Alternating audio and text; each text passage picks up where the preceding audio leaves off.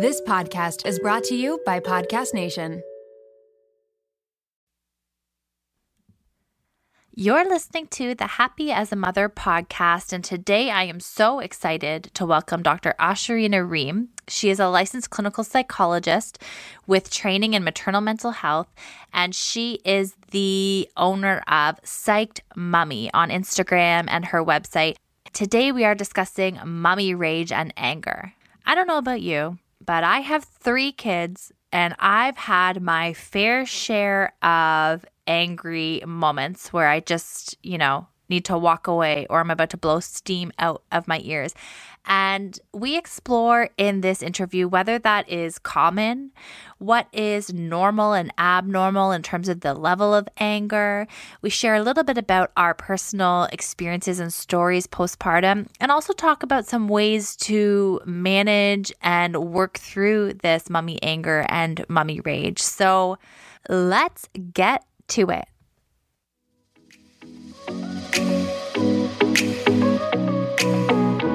Welcome to the Happy as a Mother podcast, where we are dedicated to helping you cope with the load of motherhood. I'm your host and registered psychotherapist, Erica Jossa. Let's work together in letting go of shame and guilt, accepting where we are in our journey, and moving towards becoming the women we want to be. We will hear from experts, learn practical tips, and listen in on honest conversations. Please note that the information shared in this podcast is for educational purposes only and should not replace the advice of your healthcare provider. Okay, let's dive in. Ashurina, thank you so much for being here. I've been following you on Instagram for some time now, and I just absolutely love the content you create and the way that you support moms, especially in that perinatal postpartum period. And I'm just so happy to have you here. So thank you so much for joining the podcast today. Thank you for having me. I would love to, for the listeners and even for myself, to get to know a little bit more about your story. I understand you are a psychologist, and if you want to let us know a little bit about your training and also how you came to specialize in this field and how you became so passionate about it. Yeah. So before having my son, I've always been a clinical psychologist. So I received my doctorate degree several years ago, and I had been working with various populations. So whether it was with eating disorders, health psychology, just general psychology, cognitive issues, whatever it may be, I've worked kind of all over the place. And then I had my son, and my focus definitely shifted because I felt after I had my son, it was the first time I really, really, really, truly believed that I could connect with my patients on a whole nother level because I was experiencing so many different emotions that I didn't even know I could experience postpartum. Mm-hmm. So that really shifted my focus. I became interested in exploring maternal mental health or, perinatal mood and anxiety disorders, whatever we want to call it. And I started exploring that a bit more and doing all the training I needed to do to get connected because I felt like now I had this real firsthand experience of, not only was I a psychologist and I knew how to help people, but I had this personal experience of, hey, this isn't what I expected it to be. And I feel like that needs to be talked about a bit more. Oh, I couldn't agree with you more. And I've had this this conversation with my supervising psychologist on many occasions because I've been working in the same practice for about 10 years, like a group private practice now. Yeah. I started there in my early to mid 20s, and I was like, I want to see all the parents and I want to see all the couples and all this stuff. And I was fresh out of school, right? Like totally zealous. And until you become a parent, until you become a mother, and you have the day in and day out responsibilities and you ride the waves of emotion and the exhaustion and the postpartum and all these other personal experiences, not that you don't have the training, but having the level of understanding being in it day in and day out. Like I went back and apologized to my supervisor after the fact and said, I know you told me I was a little zealous and you're right. There's no way I could have understood the day in and day out in those early years the way that I do now, right? Just a completely different perspective. It really is. I actually reflect quite a bit on the moms I used to see before I became a mom myself. And as much as I felt like I am a psychologist and I'm trained, I didn't have, in my perspective, I didn't have the knowledge that I needed to really meet them where they were at. And I don't think I had the training. I mean, because I do believe that there is additional training that needs to happen in order to serve this population. And I feel like there's so many things I wish I could go back and change, and people that I could talk to and say, you know what, now I really understand. And I'm sorry if I gave you misinformation, or if I didn't guide you the way that you needed to be guided. And now it's like, now I'm on a mission to reach as many women and families as possible because of that experience I had, that I'm like, I need to reach out to everybody so that no one feels alone, that no one feels unheard, and they all, get that support that they need. Yeah, I feel that so deeply. Like, I really understand where you're like, you think back on those early days and you're like, oh, if I could have just said or done this differently with this family or whatever, right? It's the uncomfortable part of the learning process, but we all start somewhere, and it's such a hard, thing to wrestle with in our field, I feel like. Absolutely. Yeah. And I appreciate too having specialized training in this field. Like, I am just going through the PSI certificate, the maternal mental health certificate. And so few people in the mental health field that I work with even know that it's like a specialty, like a thing that you should have some really, specialized focused training in. So the recognition for it now, and people seeing the need for moms to be validated and heard and supported through this time, it's all been focused on baby. It's all been focused on baby's development and, when to introduce solids and baby sleep and baby care, and not focused on mom. And I'm so thankful that there's this wave of practitioners and specialists coming in to hold mom up and hold some space for her. Absolutely. No, I couldn't agree more. Yeah. So here today, I'm interested, and I see this topic float around a lot, and I've had lots of clients talk about it, is this idea of mommy rage, like just getting so frustrated and angry. And it seems abnormal. It's out of character. Weren't really kind of ragey or angry maybe before kids or before like the postpartum period or something. So I'd love to just have an open dialogue about this today. Kind of starting with, is mommy rage even a common thing? Is this something that you've heard much about? Yes. So rage. Well, I don't know that providers are talking about it. It's not like you go to see your OB. I mean, you might, but I don't know that many people are going to see their providers and, being warned or cautioned or even monitored or asked about rage. So postpartum rage it does occur. It's a symptom of something greater, whether it's postpartum depression or anxiety. A lot of moms will describe their experience as being more irritable. I mean, I think we expect that women are going to be depressed and they are going to be weepy and sad and isolated, but that might not be the case for everybody. They may be more agitated, more irritable, set off really easily, and that can be out of character for them. So it's scary. But I think another thing that's really important is that it can be very embarrassing and shameful. I mean, what mom wants to say, I've been snapping all the time and I'm yelling, or I am, I don't even know how to control or manage this anger and I don't know where it's coming from. It's a very scary thing to talk about. And it can be very, like I said, very shameful. So we might not be sharing with our providers, with our support groups, with our family members or a partner, because it's something that, moms should be, right? Tender and loving and responsive. And when you say, I'm flying off the handle and I don't know why, that kind of goes against everything that we think we should be. Absolutely. We're supposed to be the nurturer. We're supposed to be the one that's meeting all of our child's emotional needs. And how dare we raise our voice or get irritated sometimes, right? Right. Absolutely. I've been pretty open about, I had some postpartum with my third, and it's so strange because as a practitioner, I know all of the signs and symptoms. You would think that I would have all of the tools and skills, in which I know a lot of them. But like you said, this postpartum of mine manifested in really low energy, like could hardly get up and shower, and like an irritability that you wouldn't even believe. Like there was nothing wrong, but I just couldn't handle little things coming my way. And I let it ride for like a few days because I knew the signs and symptoms. And I was like, maybe I'm just tired. I'll get some rest. And I did some self-care things and I just couldn't shake it. And I can see how that left untreated or with a lack of awareness about those being some of the symptoms of postpartum, how you can really get stuck in patterns and the shame can just compound on itself. And, you can end up in a pretty challenging spot. Right. The symptom, if a mom is presenting with that rage or irritability and it does go untreated, it can put her at risk for prolonged, postpartum anxiety or depression.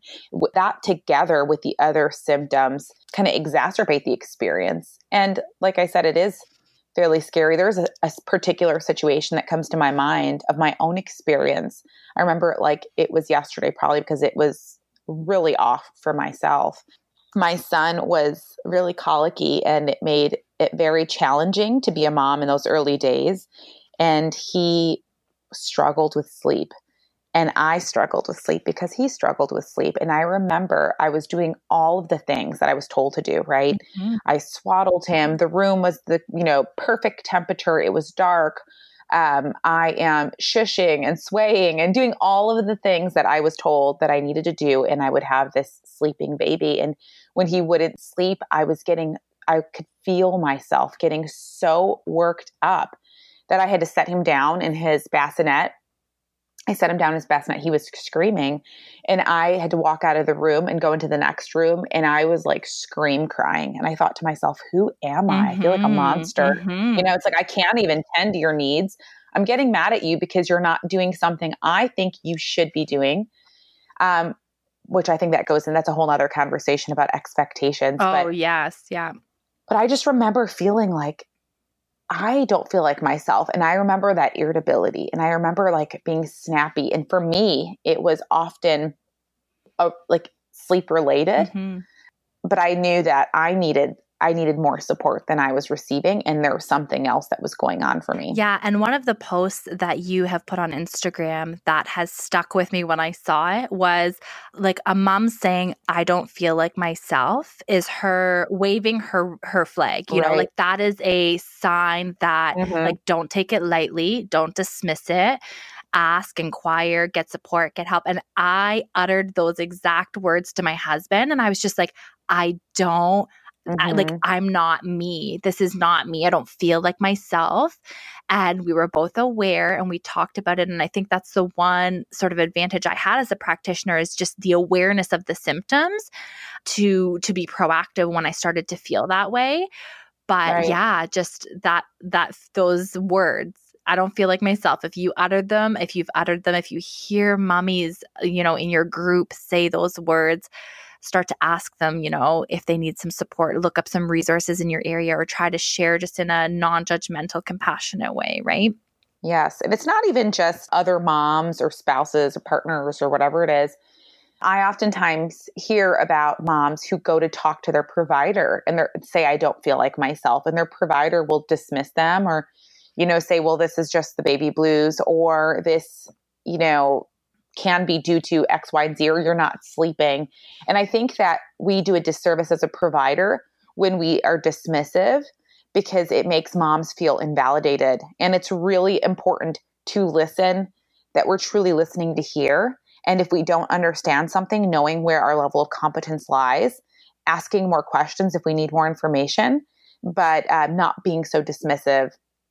Because I think there are a lot of practitioners out there with, great intentions, but can do harm when they are doing that and, saying, okay, well, this is probably due to X, Y, or Z and not what you're saying. I hear that so much. And I actually had a similar experience when I went to my doctor and was like, this is what I'm feeling. And, but you need more help. You've got three and under, you're sleep deprived and you're whatever. And I'm like, no, I'm boldly telling you now at this point, I'm advocating for myself. This is not me, So for someone who isn't feeling strong enough to advocate so directly with their practitioner, we're doing a disservice. And now I'm like so passionate about, in our region, there's no support for maternal mental health at all, really.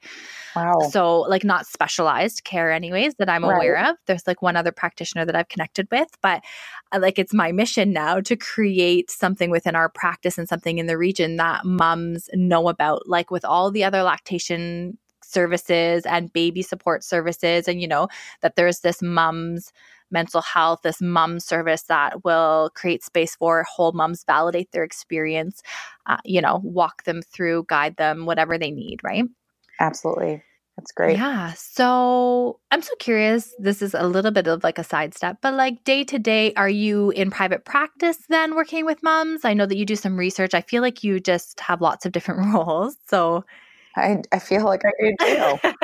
I'm sure as soon as you become a mom, you have like, you need 10 arms. Yeah. Yeah. It's crazy to be in this place that I'm in. I used to work full-time, seeing 5 patients a week, back-to-back therapy sessions and doing all kinds of stuff like that. And when I had my son, I scaled back quite a bit. I work in research.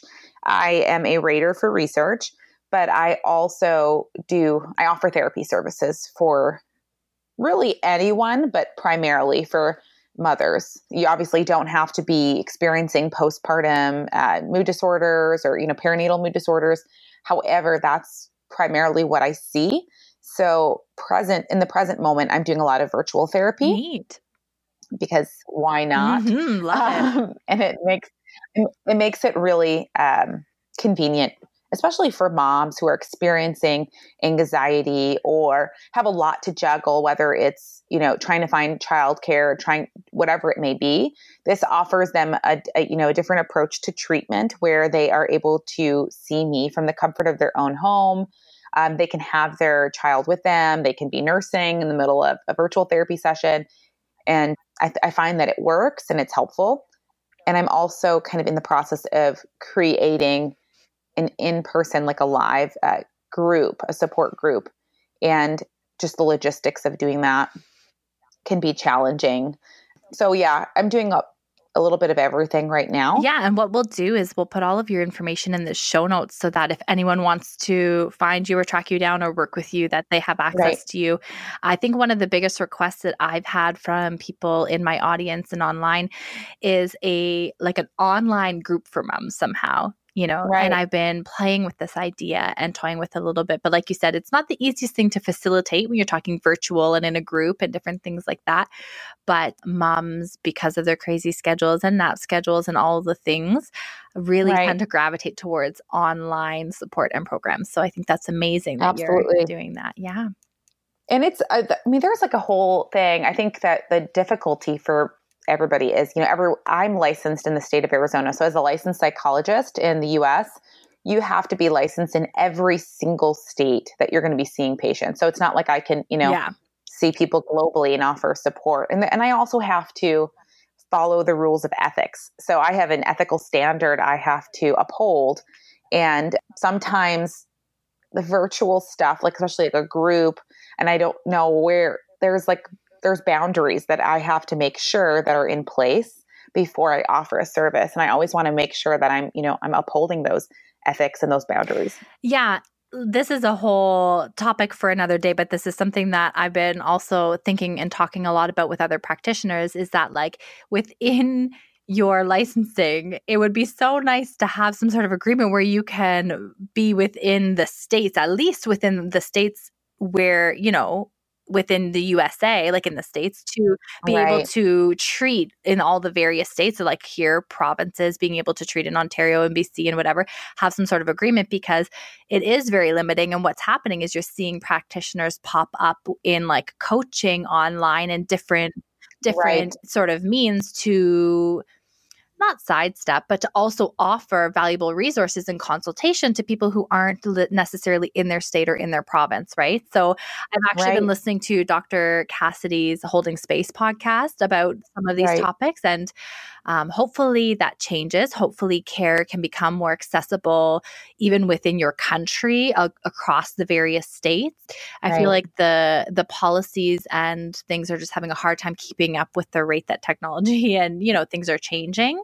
Absolutely. And also they are there to protect the public and how, they're going to roll things out in a way that they feel, safe about and confident about and those types of things. So I see the dilemma. So I see that you're treating people within just those states, but then also you see a lot of practitioners offering really valuable resources like e-courses and kind of self-help resources so that they can do the work themselves and not be operating outside of their state as well. So absolutely. Yeah, lots of ways to add value other than one-on-one, but one-on-one, obviously, depending on your needs and where you're at, is the ultimate way to really get into the therapy process. So, yeah. So, okay, when it comes to mommy rage, we talked about it's kind of more of a symptom possibly of postpartum or of maybe lack of support, sleep deprivation, other things going on. Is it something that you would say is common?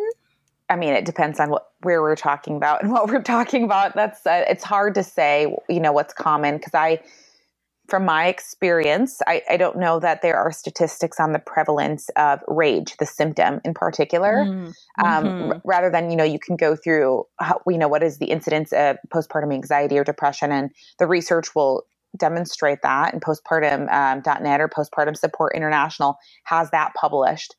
However, just the incidence of the rage, I don't know that has been published anywhere personally. I know that quite a few moms will report that. I mean, even if you go on social media and if you post something about it, you'll see how moms will chime in. And I think the difficulty about this and kind of quantifying this or whatever we want to say is that people don't know that is necessarily a symptom of a perinatal mood disorder. So when you talk about it, they'll say, I didn't even know that was a thing, but I do know that when I had my child, I felt really irritated and angry and I didn't know what was wrong with me. I thought I was going crazy. So it's really hard for a couple of things. Moms don't even know that it exists, and providers are not asking the appropriate questions to identify it. So it makes it really difficult to know that there's an issue if no one's talking about the issue. Right. And I don't know if it's a matter of whether it's common or not as much as how when you talk about it, it resonates with people, right? So it gets shared a lot. It gets talked about a lot. Those posts go somewhat viral or whatever, if you will, because it just gives words to somebody's experience, right? Absolutely. And it may not speak to like the prevalence, like you said, or how common it is, but it does speak to the fact that being open about it, especially as a practitioner, but as a mom to a mom, gives words to and helps people feel seen and recognized when we talk about these symptoms. Want to get smarter about your health but feel overwhelmed trying to separate fact from fiction? We hear a lot about gut health, microbiomes, and other nutrition topics, but taking the time to research these is exhausting, and there's a lot of misinformation out there. The Zoe Science and Nutrition podcast makes it so much easier to get the information you need. With the help of world-leading scientists, the podcast gives you research-based information so you can make informed choices for yourself without pressure and guilt. People are loving Zoe Science and Nutrition.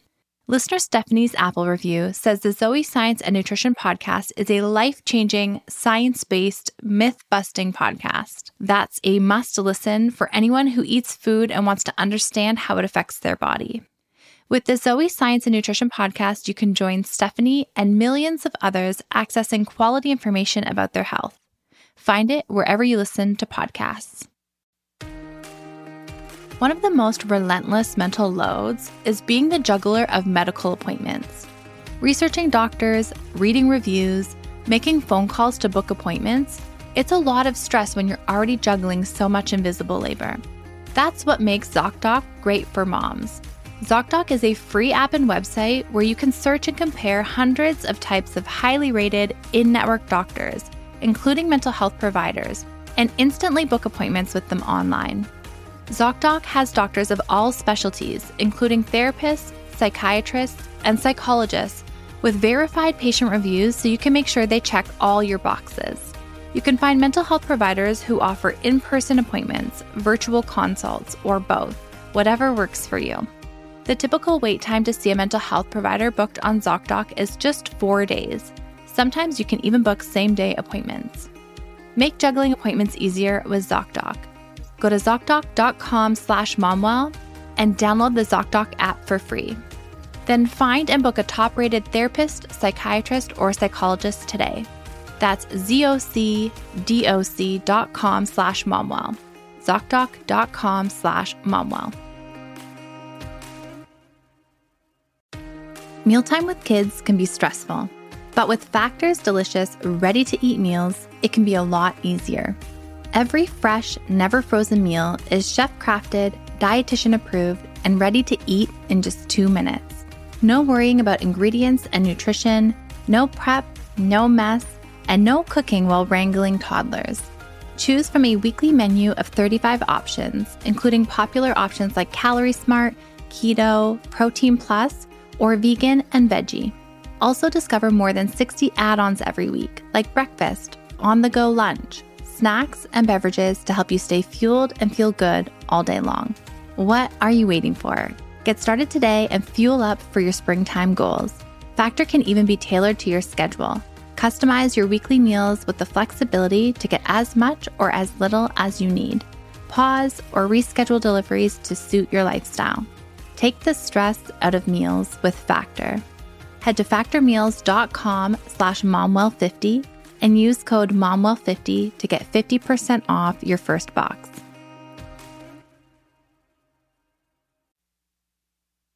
Okay, so when we're talking about how we deal with mommy rage, what would be some kind of practical tips or things that we could work towards? I think of mostly anything. And when we're talking about symptoms, it's exploring that symptom. We can say like, okay, if you're, it would be simple to just say, if you're having sleep deprivation, just go sleep. But with something like this, when a mom is reporting being irritable or experiencing anger or rage or whatever it may be, that we're just scratching the surface with what's going on. And this to me is like, I think I created a post. I don't know. I'm not saying I think I did. I created a post a little while back that said, symptoms are signals. They tell us something. They're telling a story. And it's up to us to really explore what that is. And if I'm feeling irritable more often than not, I need to figure out what in my life is off. So often, like if I'll give you an example and I'll describe it that way. If it's like I am snapping at my husband every time he leaves a dish out or whatever it is, it's not about the dish, right? It's not about he didn't do something. There is an underlying feeling that I'm experiencing that maybe I am not communicating, or maybe I don't even have the awareness. But it's up to us to kind of dig a little deeper and figure out what that is. Is there a sense of resentment? Do we feel like there is an imbalance in the responsibilities in our home? Right. Do we feel isolated? Are we feeling a lack of support? Do we feel unheard, or do we feel dismissed often by the people in our lives? Do we have a high needs child that maybe we need more support with, but we're not asking for it? There could be a number. This is really limitless, but it's up to us to understand what that is. What is causing the tension in our lives? What is causing that irritability or triggering that irritability, and then tending to whatever that is. So we really have to figure out what it is and then figure out what the supports are that we need to put in place to kind of relieve some of that tension. I've really been leaning into ACT, acceptance and commitment therapy lately, and learning more about it. But for this purpose, like we don't need to judge the fact that we're ragey or, frustrated or irritable. We don't need to try to avoid it or push it away. If we just like sit with it for a second and say, what the heck is going on here? Right? Like if you just stop and look at it and inquire, like, what is my body trying to tell me? What is it I need? And just kind of honor and listen to that thing, that symptom, and what it's communicating to us, then we're not in this inner struggle and turmoil and judging ourselves. We go into sort of a proactive brainstorming, like, what is it I need and what is my body or whatever telling me and advocating for in this moment. Right. I need support from my husband, or I need for my partner to get up in the middle of the night with the baby so that I can get some rest, or I need whatever. And then we go into more of a problem solving mode rather than just like a fighting and tension with ourselves, Absolutely. No, that's completely accurate. I think we often do place that judgment on ourselves, and especially with this, like that feeling of, wow, I am, I'm going to use something I hear a lot. I'm a monster. I'm a monster for feeling this way, and no one's going to understand me. Or a lot of moms will say, I don't know why I'm experiencing this. And that's because they maybe are not comfortable or familiar with doing that self-exploration. That takes a little bit of work. And I feel like it's fairly easy for me because I'm a psychologist and I do this all day long with people. Right. I do this with my husband. It's like we're working on tell me more about that kind of thing all day long. So it's just really important to start getting familiar with yourself, your needs, when you need a break. It can be something as simple as just taking a break that will help relieve some of that pressure and that tension. Yeah. And I'm thinking about it as you're talking, like, what was it in those early moments that I really needed? Like when I was in that, fresh newborn stage, lack of sleep. Obviously, we all need sleep, and sleep is something that, our world revolves around with a newborn, but isn't always realistic to get. And I had support and I had many things. And I think that for some people, if they are going through like a very serious postpartum depression or anxiety, many of their needs may even be met and they may still have these feelings as well, right? So I think there is problem solving and getting the support. And then there's also going to be, I don't know, do you know what I'm saying? Like, yes. What complicates things, and I think there's another level to this, is that if you're experiencing both postpartum depression and anxiety, there's a couple of levels to this. So when someone's depressed, oftentimes we tell them to get the supports they need, right? Become more active, take breaks, do all these things, but that requires relying on other people. And often if someone is experiencing anxiety, the last thing they want to do is rely on other people. So now they're kind of in this catch-22 where I'm feeling, down and I know I need to take care of myself, but the thought of doing those things causes me great anxiety. And I think it's going to be really important to seek the support you need, because obviously I can only provide so much education on, for example, Instagram, but it takes a real exploration that can be done with a professional to figure out what are some realistic things to do, but also exploring that a bit deeper, whether it's cognitively or it's mindfully with your body and realizing what is it that I need to do. It's not just, tasks like go out and get your nails done or something like that. It's going to be much deeper than that kind of approach to helping yourself relieve that pressure, that tension. I'm thinking back on my own experience, and I'm going to be honest with you. Every time this might sound crazy to some and very relatable to others, but every time I see a newborn, I don't like, oh, that's so cute. That's not my experience. And my husband and I are both in the same boat because it was so hard for us for a number of reasons. The needs of my son are a lot of grief. I think it was a very big transition for us. And it was like a very dark time. And I remember, I have memories of days just like in my brain, ingrained in my brain, and what they looked like. And I think part of that irritability or that transition that we don't talk enough about that causes that sense of overwhelm is the grief we experience. We were the most spontaneous people before having a child. Let's get up and go. One night at 10 p.m., I shared this long, long ago on my feed. 10 p.m., my husband looked at me and he goes, it was actually before we became married. And he looked at me and he goes, let's go to Vegas and let's get married. We packed up one bag, put it in, the car, jumped in the car and drove. Oh my goodness. We're in Arizona. We drove there. I'm going to, not to draw that assault. We didn't get married there. I wouldn't do it. I wouldn't commit to it. But we were just those people. We did whatever. And that was something we didn't prepare ourselves for. It's like we thought, we had this expectation that we would have a child and we would just pick up and go like we were. And it wasn't like that. And that doesn't make us, hate our experience. That doesn't make us resentful and hateful. It just was a really challenging time. And I think that we don't pay enough attention to that grief and that the sadness that we experience, that sense of loss. And when it just goes untreated and unsaid, and it just tends to build up inside of us. And sometimes that can look like rage. That can look like irritability. Yeah. And when it is communicated, one of the things that I often find is that it's met with this sort of like toxic positivity. And I've done a post on this on my Instagram recently as well. Oh my goodness, I have so many things to do. I have 3 boys. I have to rotate all of their clothes. They all have grown up a size. I need to go shopping. I need to do, and the list just goes on and on and on, right? And vocalizing some of the weight that you carry or the grief of letting go of who you were before having kids, and you vocalize these things. And then you're met with comments like, but you love your kids, right? Aren't you so glad to be a mom? Mm-hmm. And you're just then the shame and the guilt sets in, and you're like, well, yeah, I'm not saying that I don't love my child. I just simply don't enjoy the tasks, or the tasks can be overwhelming, or I miss date nights with my husband, or, Mm-hmm. and then the shame and the grief just kind of causes people to retract away from having those kinds of conversations because I don't know, there's just not space for them sometimes, if that makes sense. No, that makes total sense. I had a similar experience recently where I was actually sharing this with somebody that I don't even know that very well. We were just acquaintances.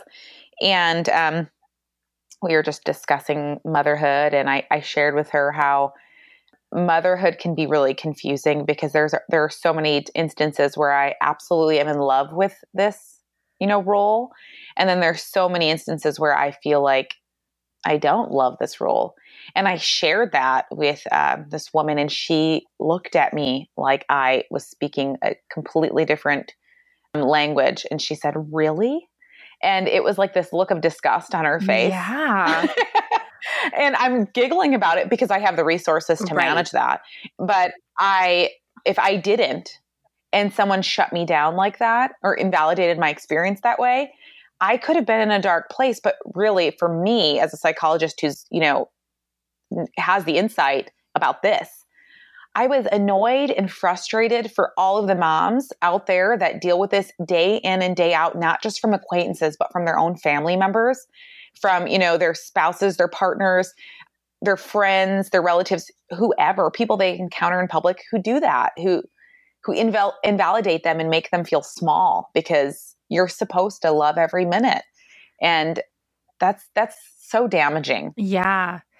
Yeah. I'm so happy that we're having this conversation and bringing it in as a part of this mommy rage or irritability, because if you have to constantly stifle those feelings, and not feel like you can share them, moms who take years off. I did 3 consecutive mat leaves out of my career, that I trained 7-8 years in school for, to raise colicky babies or have 3 babies back to back and just not be recognizable by the time it was over. Nothing about my life was the same. Very little about me and what I was doing day to day and my interests and all of those things was the same. And one of the things I talk about for this podcast is helping to go through this metamorphosis of motherhood, because yes, we birth a baby, but we as people go through a transformation like no other as moms. And that transformation and what's going to happen inside of you is rarely discussed. You go through all of these Lamaze classes and breathing and how to bring baby into the world safely. And no one prepares you for the psychological roller coaster that you're about to go through in, birthing and becoming a mom. Oh my goodness, you're speaking to my soul, because I was just telling somebody I took a class before I had my son. I took this class at the hospital, and it was preparing, it was child, and it was a whole series of classes. Well, one of them was teaching you how to bathe the baby. And it was like 12 steps. I'm not kidding. Oh my gosh. It was like 12 steps to bathing a baby with cotton balls and how you wipe them across their eyelids and all these things, but me, I was a first time mom and I was pregnant, never had a baby, never took care of a baby. So I was like thinking to myself, okay, this is valuable information. And then I walked out of there, had my son. I never used not one of those tools, not one.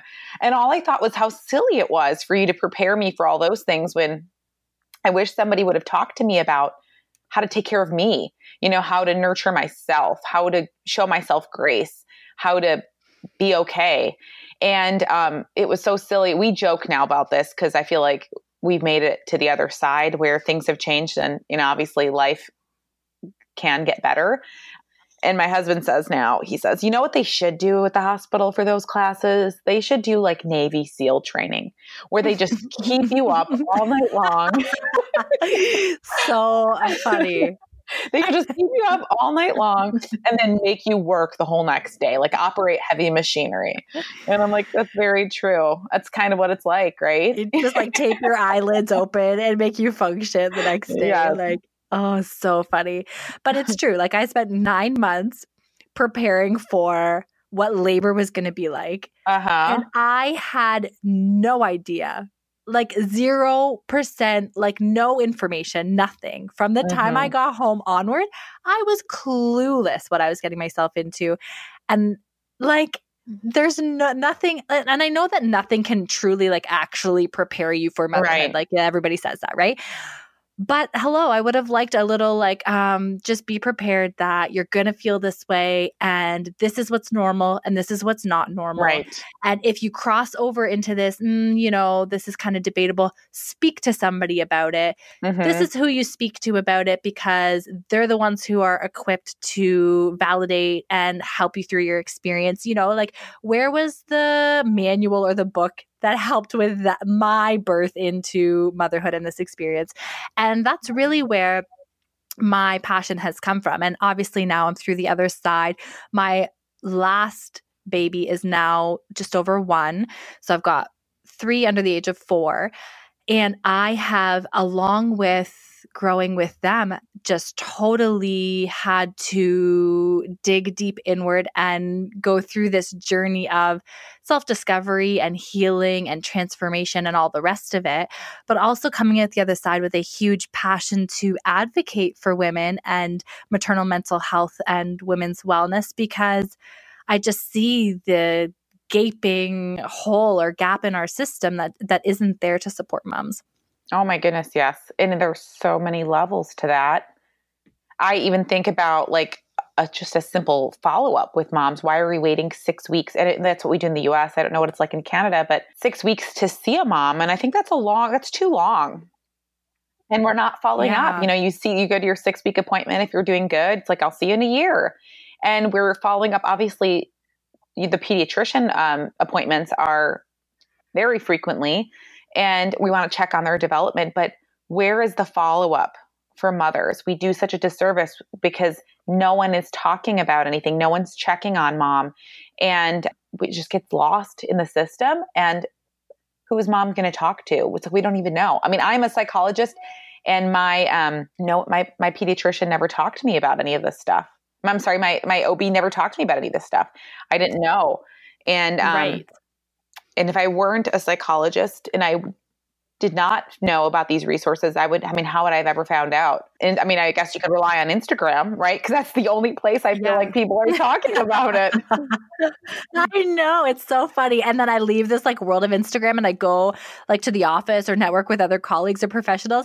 And like, this isn't on anybody's radar, but there is this community building on Instagram, this really like authentic group of moms who are like hungry for this information, and of practitioners who are kind of like stepping into this gap, right? And I know that Instagram isn't therapy, but what a valuable resource. And I've connected with so many, like including yourself and so many other amazing practitioners that I learn from and feel connected through this app. Like it's so funny. Know it. Instagram. I know. It's like So let's take a step back then. What I'm hearing is that mommy rage is complicated. There are many variables and levels to it. There are things like our own expectations and the myths of motherhood going into like this transition of motherhood.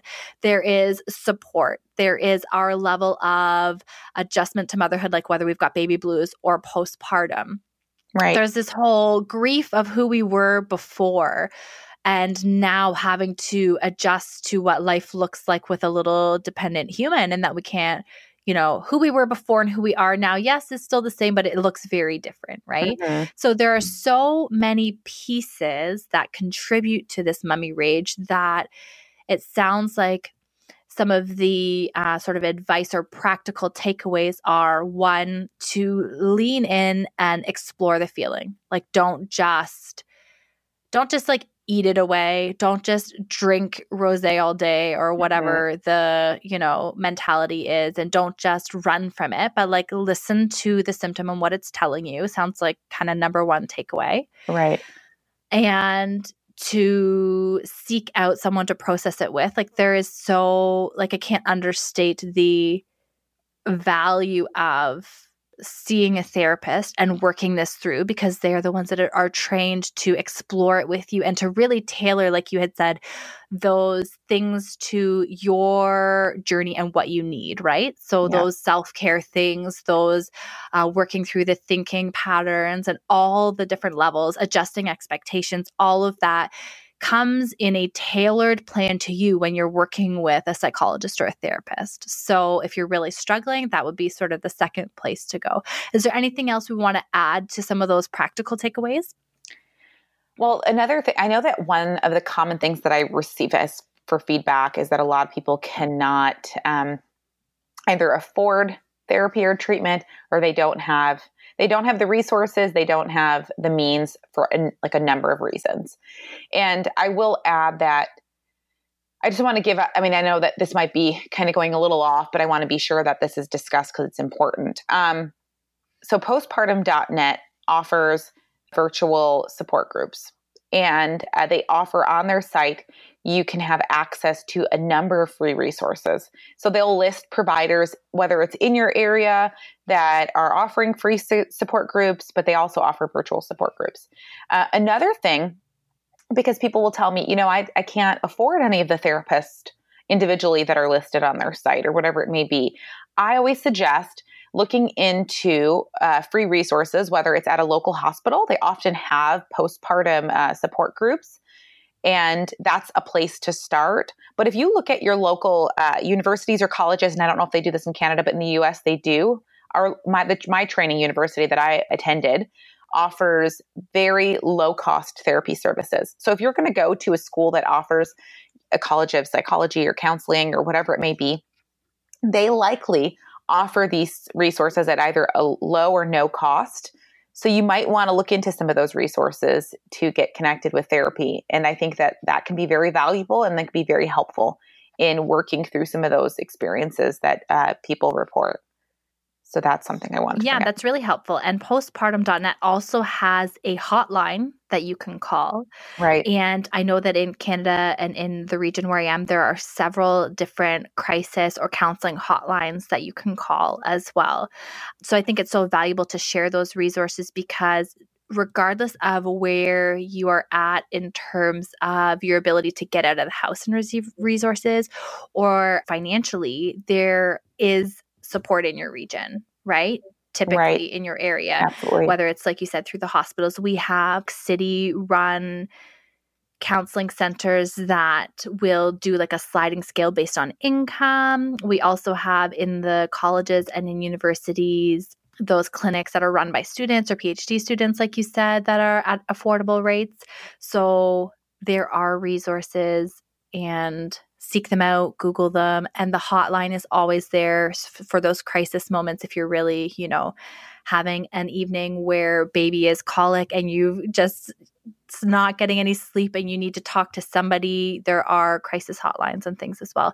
So I will do my best to link as many of those resources as I can, definitely postpartum.net and a few others in the show notes, to direct you guys to be able to at least find some resources in your area. And also to link to Dr. Ream and any other of her resources as well. So I'm just taking all of this in, and I am so grateful that you came to spend your time with us today. All of these things just touched my heart so deeply. I feel like we share such a similar passion and message when it comes to helping moms find the support that they need. And I just appreciate you being here. And I thank you so much for being transparent and for your expertise and for your passion and what it is, the advocating that you're doing for women. So thank you so much. Thank you so much for having me. As always, I'm so happy and grateful that I can share this space with you. Thank you so much for tuning in and listening. Quick question for you. Have you joined our Facebook community yet? If you head to facebook.com/groups/happyasamother, you can join our private community and connect with like-minded, supportive moms. If you're looking for any of the resources that were discussed in today's episode, you can head on over to our show notes.